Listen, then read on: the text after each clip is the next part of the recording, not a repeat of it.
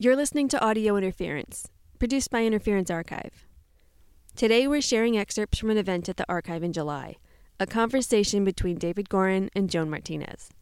The event was presented in relation to our summer exhibition, Resistance Radio, The People's Airwaves, which looked at the history of radio as a medium for grassroots movements.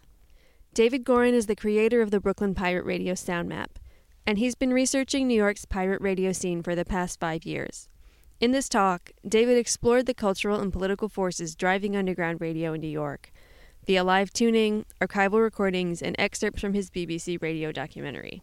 David's guest, Joan Martinez, is a filmmaker, a broadcaster, and an avid listener to the Creole language pirates of Flatbush.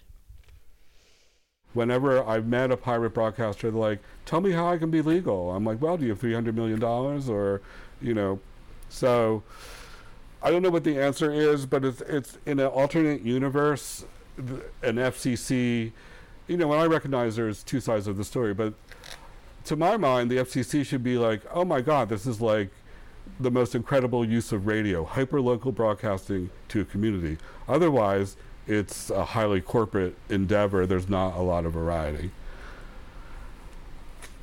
So now I'm going to ask Joan to come up. This is Joan Martinez. She was in John Anderson's class, and I think one day John was talking about pirate radio, and Joan was like, hey, I think I'm on one of those stations. So first I'm going to play a clip, and after the clip we can talk. And thanks so much for coming tonight. And Joan, it was a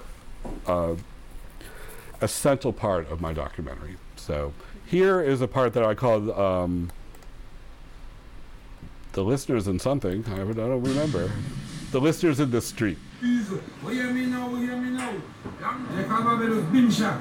Grenada, they call it Spice Island. Trinidad, they call it TNT. San Lucia, they call it Lucian. Jamaica, they say Jam Down. America, they say America. So do you listen to radio from home, here? Yeah, man. What do you hear? Right here in New York City, you have 1,000 Caribbean stations. Join the revolution. Radio Revolution. 4.7.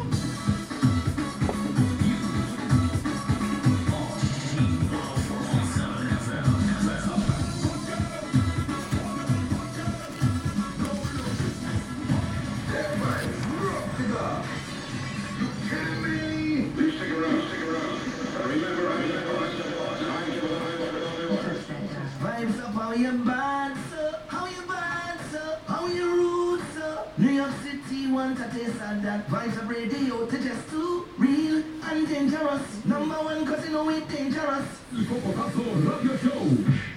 Here we go. La emisora oficial. Bachata, cumbia, merengue. Son como yo, alegre. Y la número uno de los latinos del mundo.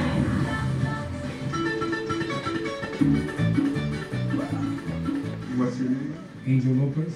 I work in 1703 Foster grocery store, and I always listen to the radio. I think it's an alternative from the regular stuff that you get every day, even though it's illegal. Yeah, it's not. I mean, it's still there. My name is John Luke. I listen to some radio because it's a sense to know exactly where you are, and that's why I'm telling you Flatbush when I'm listening to the radio station. I'm trying to get the music from the environment where I live, which is basically giving back to me the Haitian, the Trinidadian, and Jamaican. So I got it. Yo, one book here, mais c'est chez moi, c'est mix. M'a coûté la radio. I'm Dr. Reverend Saunders. Radio is still wonderful. Start listening to the radio. You draw your own picture. You hold it faster than when you're just laying back. Okay, the TV will show me.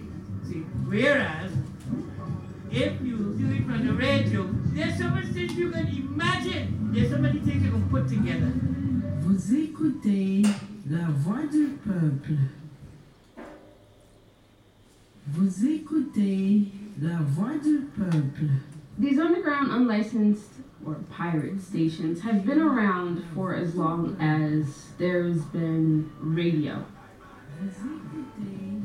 I came across it at a very young age. I was probably like maybe 3, 4, or 5 years old.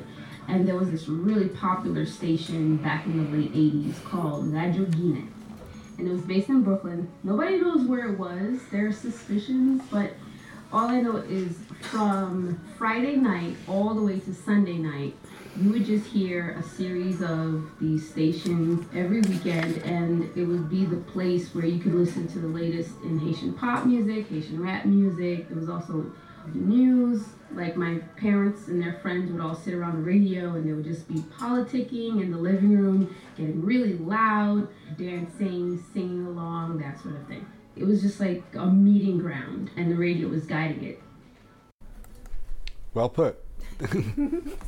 So, before we start talking, of those 4 listeners we heard, they each listened in a different way. The first guy, Angel Lopez, a Dominican, he liked to listen to the Haitian stations playing compa because it reminded him of like an older merengue style.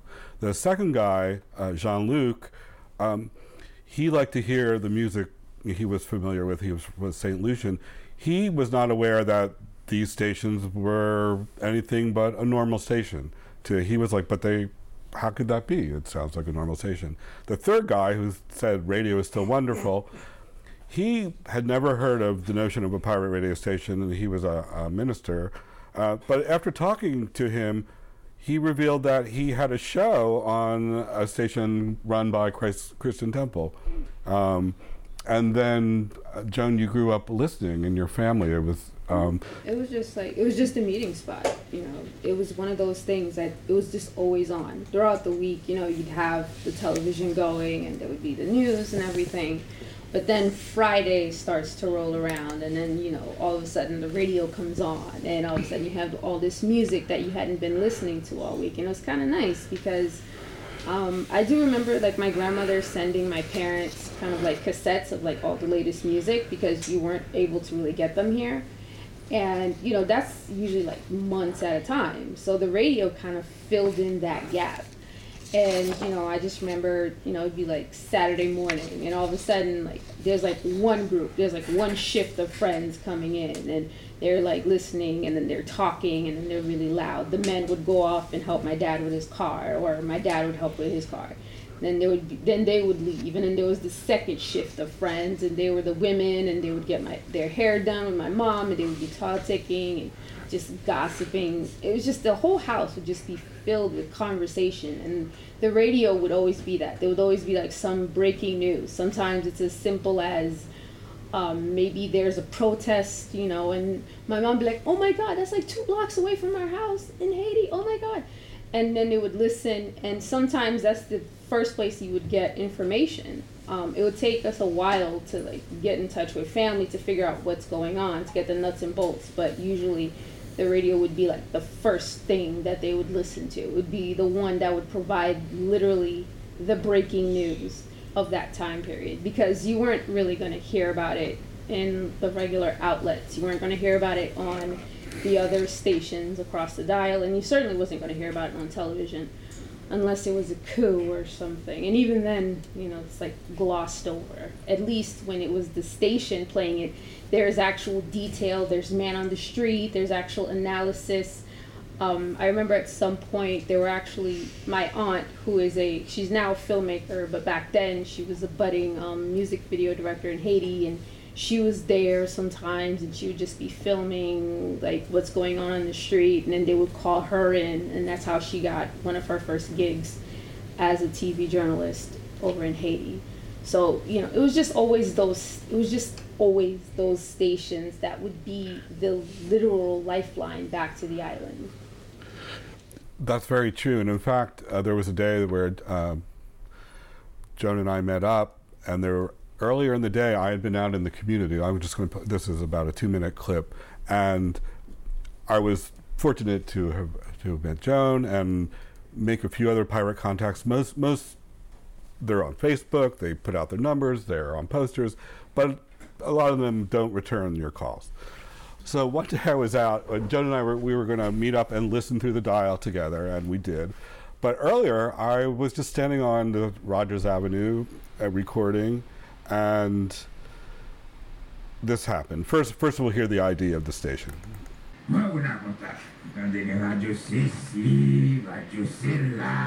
Radio c'est là-bas, Radio Lumière, Zitoal Radio Quebec, moi, c'est Radio Cométine Tadi. Moi, bah. My name is Joseph. Everybody call me Haitian. Because I'm a pure Haitian. One thing I am interested in But the thing is this, before we talk, we'd like to see your ID. Yeah. What I'm doing, I'm making a story about all the radio stations in Flatbush. And many of them actually don't have a license. Thank you. So how important are these stations to you for getting the facts? They are very, very important in our communities. Because certain news, the main media will not give it to us and they will not care. So from those radios, this is how we get our information. The job that we're doing in this community, we know we're taking a risk, but most of the radio that you see in the community is not we're making money. We're putting money out. I'm a member of one of the radio. We're putting money out. We don't make money from the radio. Oh, so you're a member of one of the stations? Yeah. You want to tell me which one? Comedy. 90.5? Yeah. It's one of the most popular ones. What's your role with the station? Are you one of the owners? There is no owners in comedy. It's a bunch of us, a bunch of young guys. We have to do something positive for our community and for back home also. Right now, at this moment, the Marine is in Haiti to protect the interests. And behind this, we don't know what's next. We don't know what's next. CNN don't show you this. Yes or no? No, it's not in there. BBC don't show you this. So what we do, we have people in Haiti that will call us and tell us what's going on. And will send us pictures. This is how we get our information and bring it to the people. So this is why that even though you get taken off the air, because they don't want the truth to come out. But you'll go back on. I still have family over there. My mother's still there. So I have to know what's going on. So the other people have to know what's going on to their family. That's pretty much... That's the truth of it. That's the major gist of it, because regular news outlets are not going to tell us these stories. Usually, like sometimes I'll hear about a story that's going on over there, and then I'll say to myself, okay, let me verify it somewhere. So if it's not from the Miami Herald or maybe a little bit of sliver in the AP, I won't hear about it at all. I guess they have to wait for like the, you have to wait for stories to corroborate themselves, and that's perfectly fine. But sometimes also, some stories take so long to get to actually the American public that by the time that it does get there, things have already gotten dire. Like for instance, the recent protests that happened because of the surge in oil prices. It took days. I knew about, my aunt told me about it as it was happening, like from like the first throw of the rock. My aunt got on and told me about it, and then it took maybe 2 weeks before I saw something about it on CNN. And when I was when I met them and learned, he was a guy. I was on the corner recording, and he called me over. He was selling water out of a chest outside of a church where you can hear the hymns in the background. And he was like, "Oh, are you covering?" There was a hike in gasoline prices. I was like, I didn't know anything about it, and that's when I started asking my stuff, and he told me. And I think that's another thing. You could like throw a rock and hit someone who runs a Haitian radio station in Flatbush. I think I said earlier, there's like a third of the stations in Flatbush are Haitian. You're either going to hit somebody that's affiliated, somebody that owns it, or somebody that's on it, or somebody that listens to it. A lot of people will say, no, I don't listen to those stations. And it's like you kind of see that they're kind of joking, because I understand why they won't tell me about it, because, one, I represent academia, two, they know me in the community as a journalist. Every time I'm mentioned, it's always, Joanne Martinez, the beautiful Joanne Martinez, the journalist, the beacon of our community, and all this. So it's like whenever I approach myself, there's just always like, they're always kind of quiet about it. They're too shy to talk to me. It's nice, but then it's like, I'm trying to get information out of you. Can you just answer me this little question? But it's fun. But it's interesting how that works out. Yeah. So how did you make the transition from being a listener, having it be part of your family, and being a broadcaster? And one of the threads of this story is like how much of a family connection there is between the broadcasters who literally become family with the listeners. Right. I mean, here, like when it's like, so more specifically, I wasn't really listening, but my mom was. And, you know, basically, if you call in, you basically become kind of like a host for like a few minutes, especially if you can keep the conversation going. Like the DJ will almost encourage you and ask you more questions. And then the next thing you know, they're calling you up right after they're done with their show, and they're like, "Hey, you are really, really great." It's kind of like an impromptu audition. Do you want to come in and do a show? And you know, at first it was like they were asking my mom, and my mom was like, "I don't really want to. I like listening and participating, but I don't want to go through the whole thing of being on a show." But my daughter studied it. And then they're like, okay, we must meet her, we must find her, and yes, let's go. So I just came in and I sat down, and he was like, all I did was just mention that I had a degree in broadcasting. They're like, we want you. Like, can you start this weekend? It's like, okay, sure. Mind you, I had never been on the radio before. I've spoken into microphones. You know, that's like class plays and stuff like that. And those first few weeks were, of course, really, really rocky, and it was like, so. But then, you know, as the months went on and years went on, I started to gain a small following, and I eventually got my own show. And then from there, you know, it's like I started to find my voice. And, you know, for most of my life, I'd always felt like I was supposed to be giving a voice to the voiceless, but I never knew how to do it. And for some strange reason, pirate radio kind of do that. Being an underground broadcaster, an underground personality, actually did offer me that avenue to speak for those that just didn't have a voice, or to obtain information from entities that just weren't supplying it. And that's a great transition into this clip. Because eventually you were also aware of the other stations. So in this clip, Joan sort of describes what happens as night comes on and who the stations are speaking to.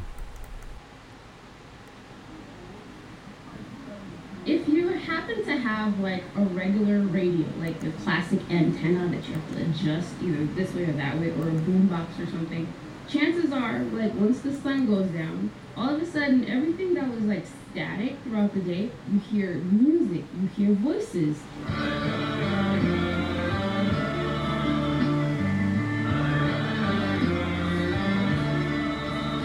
Sometimes it's in Russian, sometimes it's Hebrew, sometimes it's a preacher. Talk about the power of God. I want to talk about the anointing. I want to talk about the Holy Ghost. When you have the Holy Ghost, you can go through stuff. My God. Sometimes it's Haitian, Spanish, Jamaican, West Indian, it doesn't matter. It's just like this whole new spectrum. And there's just something so cozy about that. You know, because you feel like when you're on the other end of the spectrum, That's the disco with high notes. it's like, yeah, this is so American and this is so popular and yay. But then you go into that other side and it's like, ooh, another perspective. Oh, people are talking. What are they talking about? When all is peace and safety, when the water's calm, everything on the level, everything cook and curry, you only see one side of a person, one facet of their personality, and one aspect of a situation. But it's like the radio becomes like the second world. You know, and then you hear the over-modulation, you hear the DJs, you hear...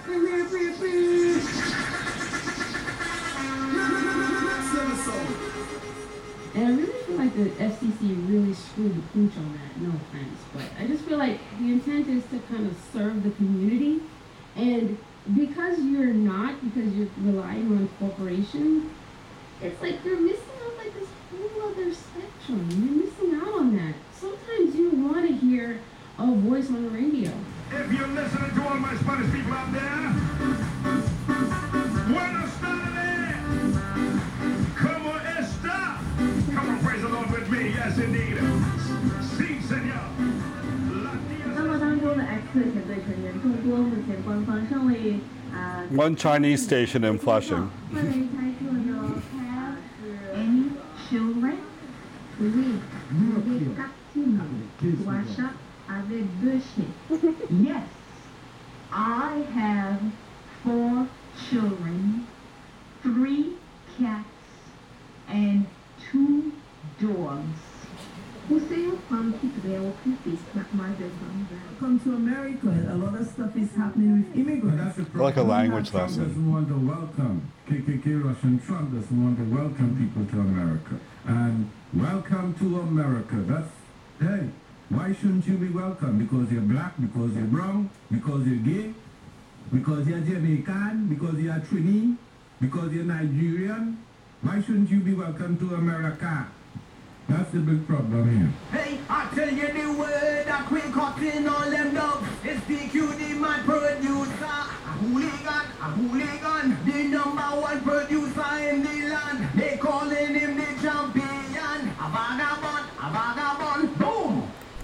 So that's sort of the flavor. There's a lot of immigration attorneys who come on the air and give free advice and sell their services as well.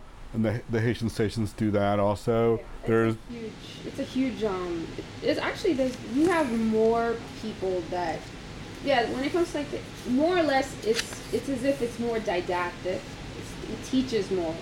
Then it's not just listening to compa hours on end. There's actually local politicians that'll come on. A few years ago, people were running for office for the city council. They were coming on and they were telling you how they're going to fight for their community, how they grew up in the community. You actually can call them up and ask them questions and actually have a debate right then and there. You don't get that in the mainstream.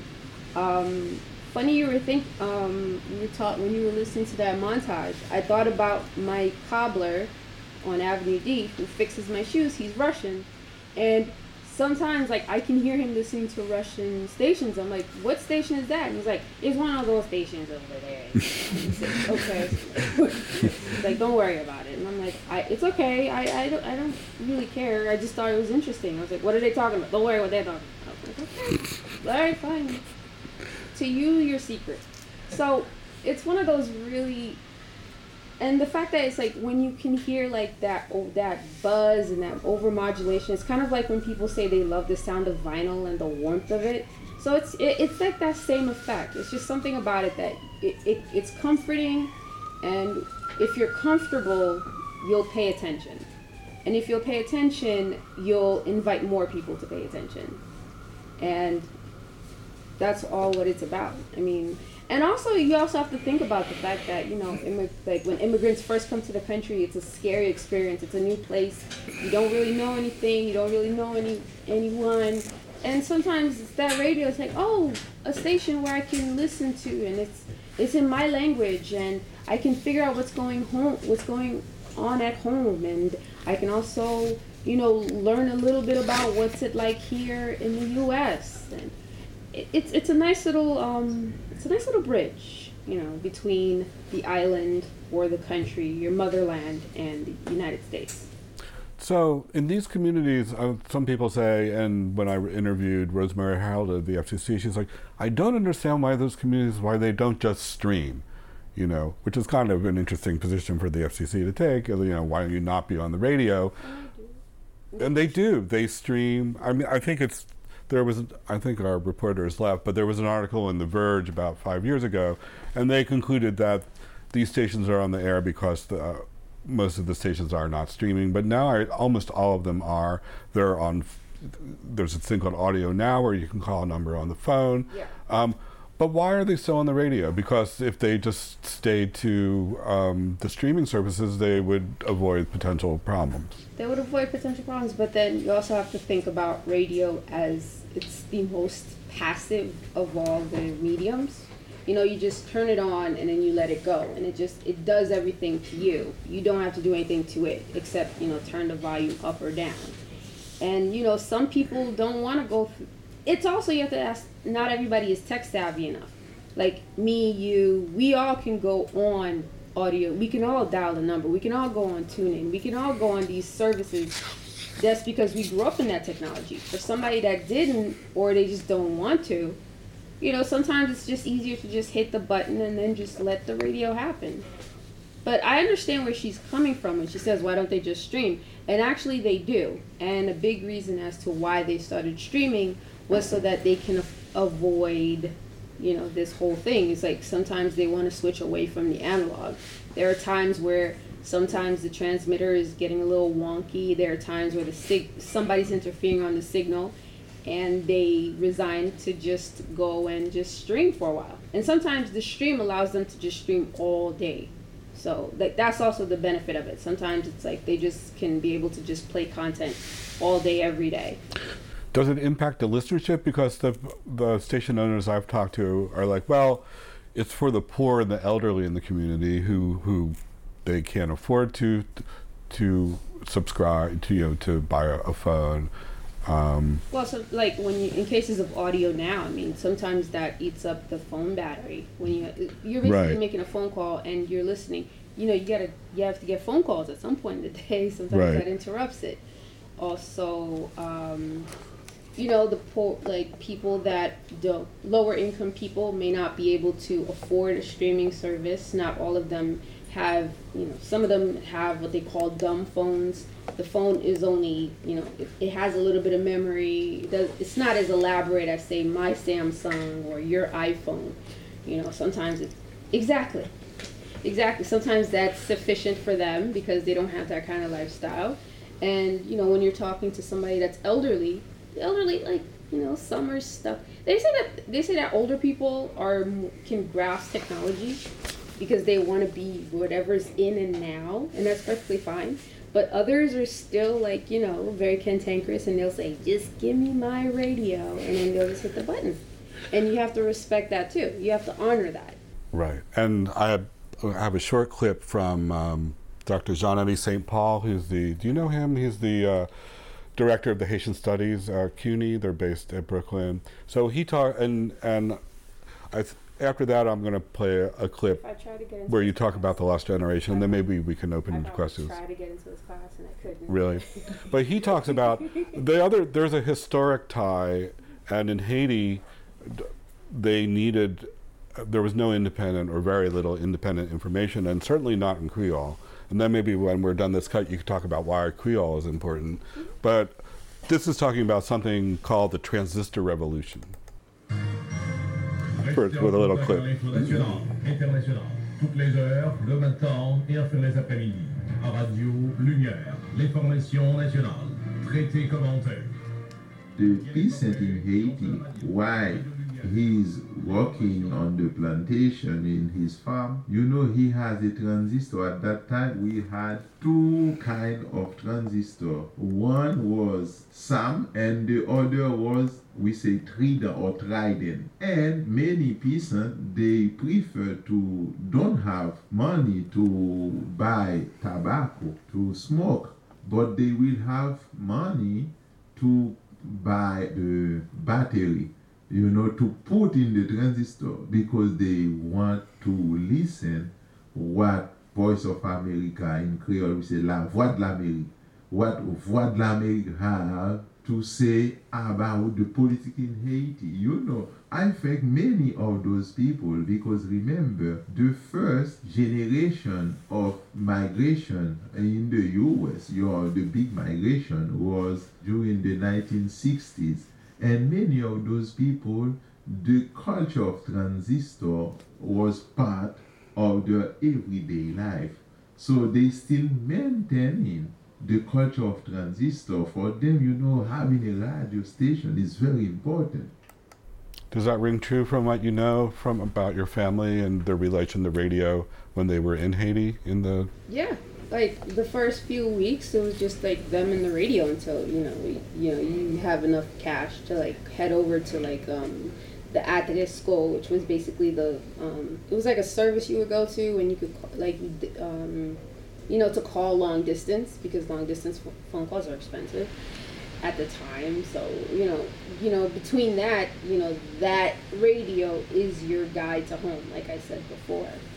And like when we were listening to that clip and it was in French, I half had to like want to call my mom on the phone, like, what is this guy saying? Like, a lot of people think like since I speak Creole, I speak French automatically, and it's two different languages. Creole is more the broken version, and French is more like the elite version. It's kind of like let's say the British accent versus the American accent. You have the King's English, which is the elitist English, and then you have the American English, which is more people. And it's just the way I say it. So it's vital that they have their radio in the language of the elite. However, not everyone is going to understand French, or they will understand a very broken version of French, which is why you have Creole, which you could appeal to way more people if you speak their language, which is what I was discussing with you the other day about how Aristide got his start. Aristide and the journalist Jean-Dominique got his start because they would actually preach in the language of the people, which means that they were able to move the people to support them and to demand more from their government and want a better life. Because it's kind of like when you think about how the printing press changed history. So it's kind of like that. How they say as soon as the printing press came about, more people could read, and they could read the languages, and then next thing you know, it spawned an entire movement, and more people were able to get their access to information. If more people have access to information, movements happen. Right. All right, I'm going to play one more clip of Joni, and then we can take some questions. I have tons more audio, but we should not go on all night. Radio Élégance, la reine de la voix antillaise à New York, son programme C'est un tiers, dédié à... A lot of these stations, especially the Haitian stations, they have such an extensive music library that they will play songs. A song will come on the radio. C'est clair, fanatique de mon Jean-Baptiste.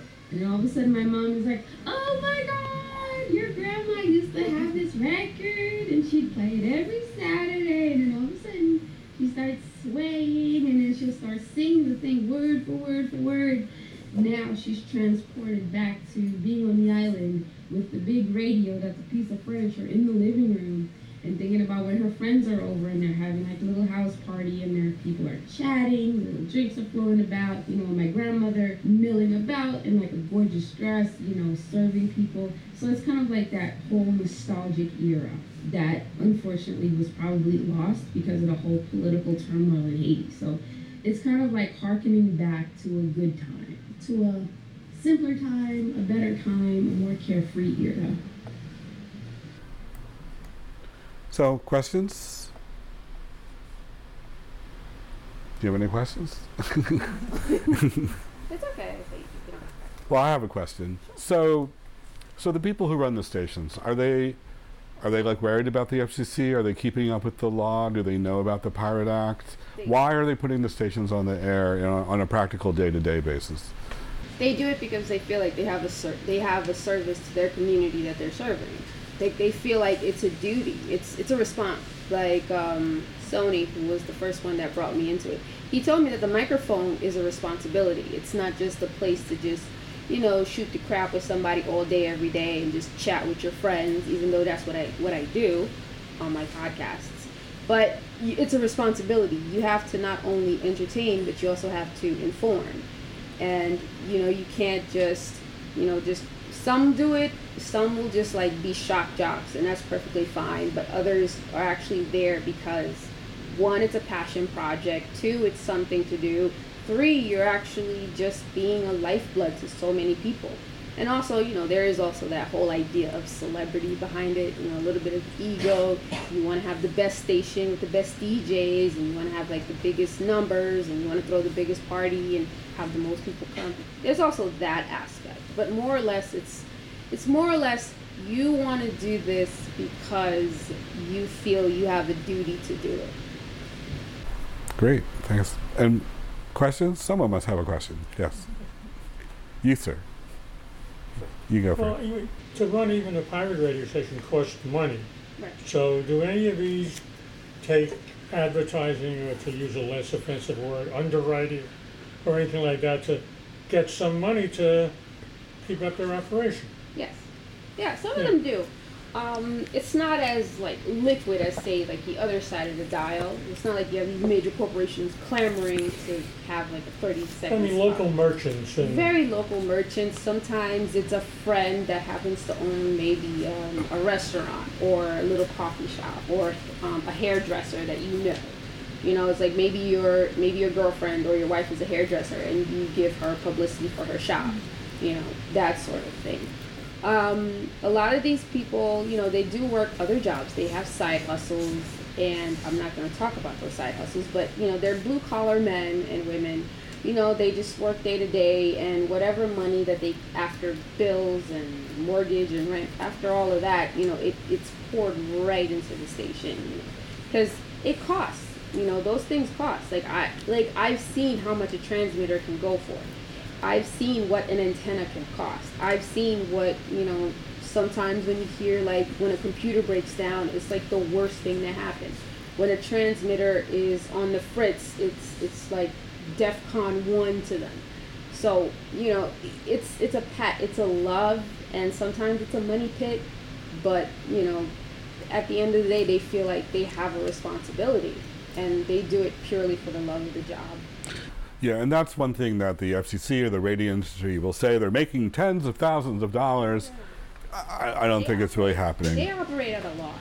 Like I've seen books. I've seen some of their books, and sometimes they will honestly like have maybe like a promotional party at like a nightclub, and they will charge all this money for the ticket. And when you think about, you know, cost of food, beverages, like all that cost to the venue, and what they take home and put to the station, it's barely even 10% to put back into the station. So they're not making the money that you think they are. These are purely passion projects. These are like people working on their thesis forever and ever and ever and ever and ever.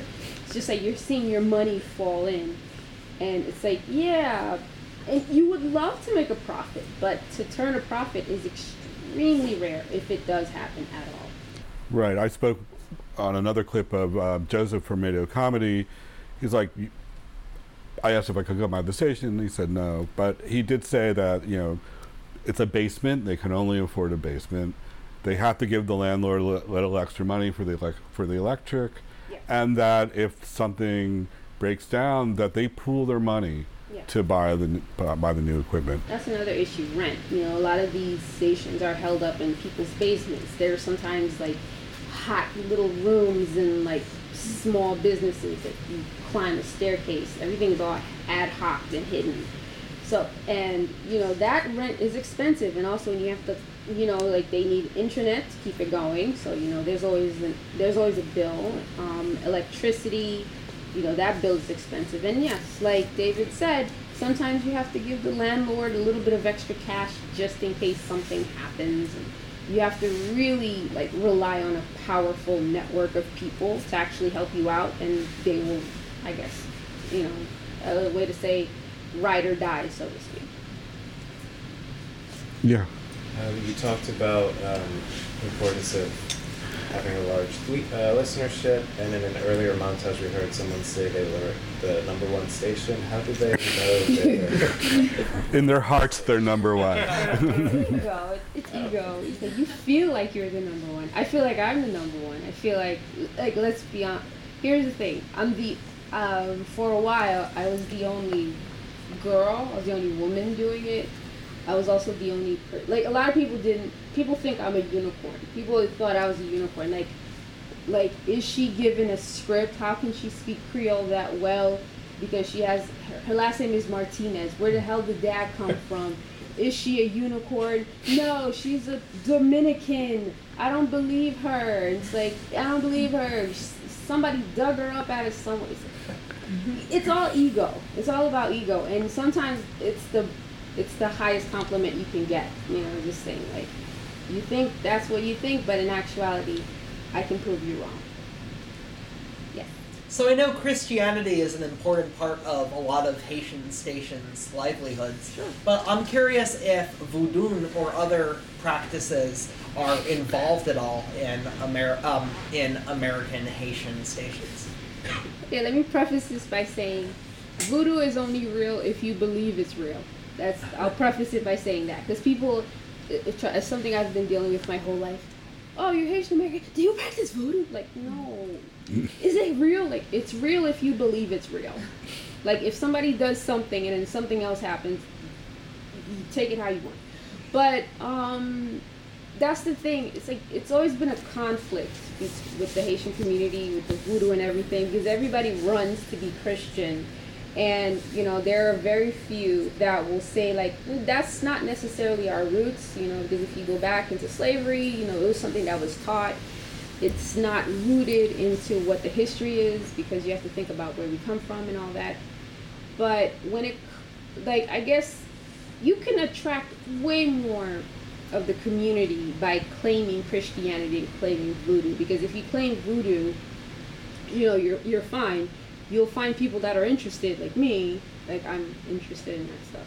Blame my astrological sign. And, you know, there are people that are like totally into it. And then there are people that will say like, oh my God, they're Satanists over there and they're going to corrupt people. And it's like, I mean, like, you could say the same thing about Christianity. You could flip it around and say Christianity is going to corrupt people as well. And you could also say that another religion will do it, or another faith, or atheism will corrupt people. So it's like, it depends on who you are. I mean, I personally don't mind evangelism, because there is a group of people that'll listen to it. Sometimes I know people that actually get a kick out of that. They like to wake up on, it's a way that they could go to church without leaving the house. I'm totally down with that, because I don't like waking up early and getting dressed for a few hours. I don't like it. But then again, you know, somebody like me, it's like, I like it, and sometimes I'll listen to the preachers and then they'll just say something that is just so off the rails, and you're just like, I can't. And I'm pretty sure like they turn off a lot more people than they turn on. There are. If that answered your question. I think to an extent it definitely does. Okay. On some of the English Caribbean stations, the Jamaican, that there are ads in particular from like root doctors, and you know there is some of that sort of magic side. It exists. I mean, they do make their money. People are making their money, and it's easy. It's the easiest way to get those people.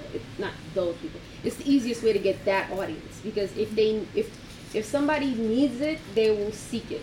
And if it just happens to be like when the radio is on and that ambient sound and it hits them, then, you know, more power to them. Advertising. I talked to Off the Record. He didn't want to go on the record because he had just had his antenna taken down and he wanted to lay low for about 6 months and put it back up. This was a pastor of a Pentecostal church, and he was like, why do the reggae stations never get taken off the air, but I do? Well, it's not true, but he said, it's witchcraft. It's witchcraft which is busting my station. And I also spoke with a smattering of Orthodox Jewish stations in Flatbush, and there was one, J-Root Radio on 95.1, and their frequency they were broadcasting on was taken over by a legal, what they call a translator station. It was like a station in New Jersey that found a legal way to come on in New York.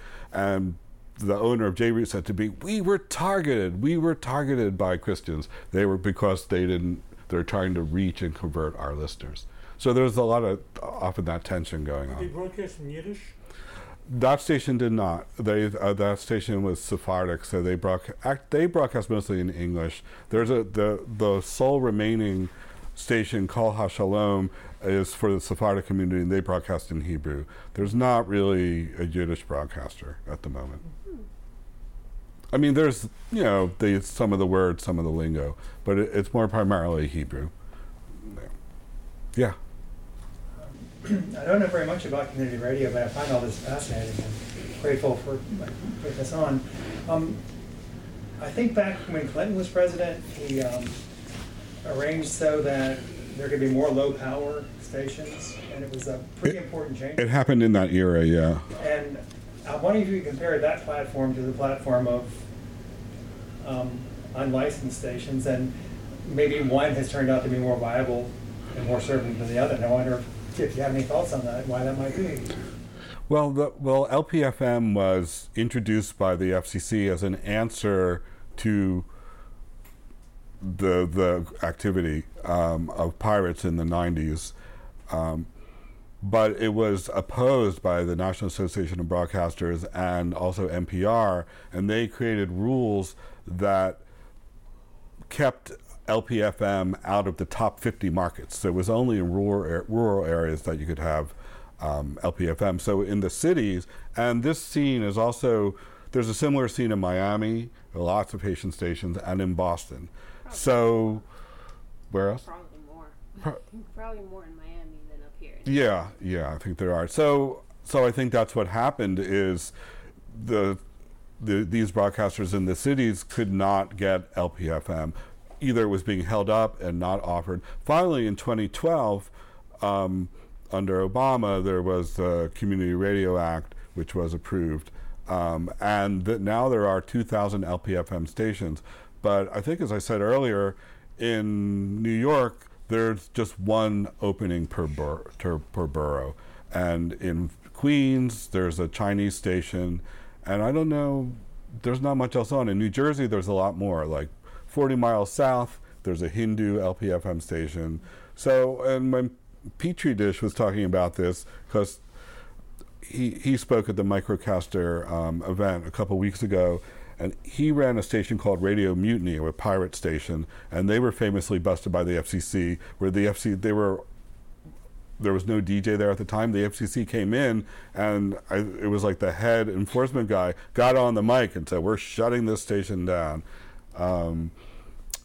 Then Radio Mutiny decided to take the money they had and start Prometheus, which was an advocacy group for low power FM. And eventually Prometheus was able to get more coverage. So now there's about 3,000. There may never be another window for LPFM. So that's why these stations are still in the air, in my opinion. Does that answer your question? Yeah. What about D.C.? Are you familiar? There's a huge Ethiopian community in D.C. Do they have either an LPFM or pirate station? Well, they don't have pirate stations, and there's some also at that event. Is that online? Is that available for people to listen to? Because there was 4 or 5 members of a station called CPR, which they were here. They were here a couple weeks ago, and they were never caught, and they were on for like almost 20 years. There weren't too many in DC. I'm still trying to find out why some communities have it and some don't. Like, there have been Russian pirates, but there are not too many now that I'm aware of anyway. But I don't, that's the thing. I can tell this story, but if I was in a different area or a different era, it would be a different story. So when the FCC tries to shut down the station, they come with their jackets that say FCC on the back, and Well, it's a very bureaucratic process. It rarely gets to that. And this is what the Pirate Act is trying to change. They're trying to get these steps erased. But now here's what happens. You get something called the NUOU, the Notice of Unauthorized Operation, where they write you, they've gotten a complaint and they've gone out and they've triangulated the signal, they've come up with an address, and maybe they found a name. So like, dear so-and-so, we understand you're broadcasting on 89.7. If you have a license for this frequency, please send it in. This amuses me greatly because they know they don't. And I can make something on Photoshop. Yeah. And so if you get that notice and you're concerned and go off the air, there are no penalties to you. That's what they're trying to do.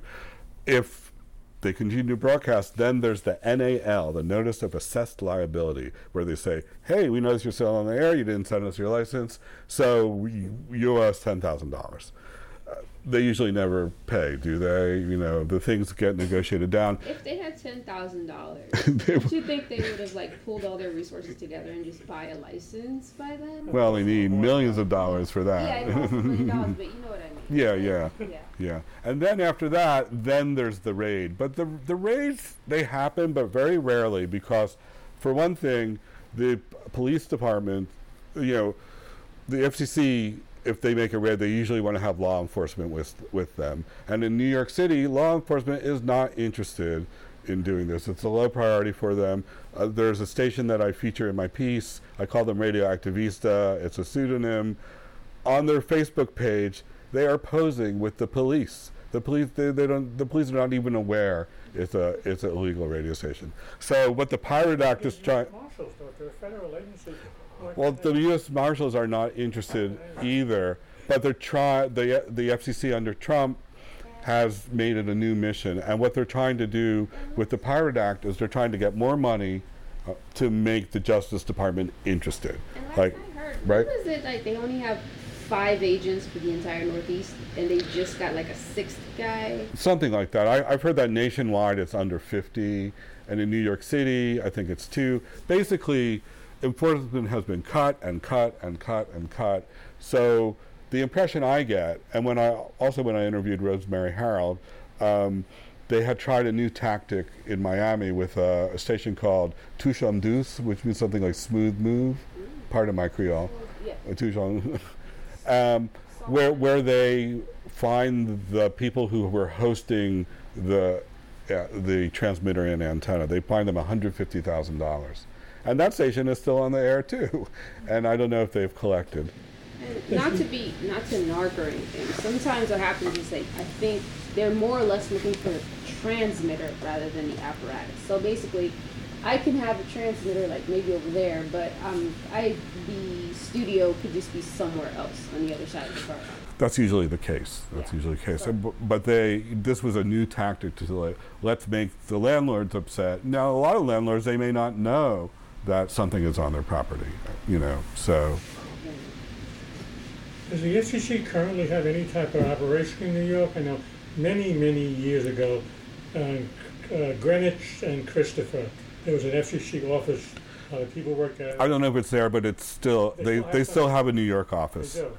And I know it's not there anymore, but I don't know if yeah, well, the guy I talked about earlier, Judah Mansbach, who was the real go-getter agent in the 80s, he worked out of that office. Alexander Zimny was another agent at that time. So from what I understand, and there's some pirate activity in Allentown, PA, there's Latino stations, and so what I've heard recently is that the New York office has loaned 2 agents to the Philadelphia area. So they kind of move around.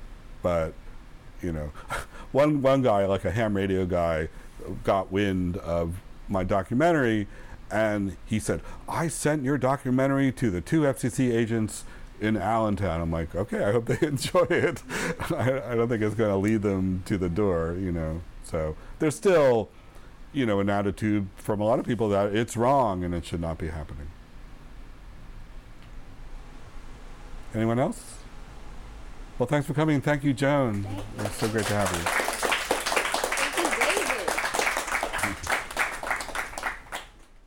You've been listening to Audio Interference, produced by Interference Archive.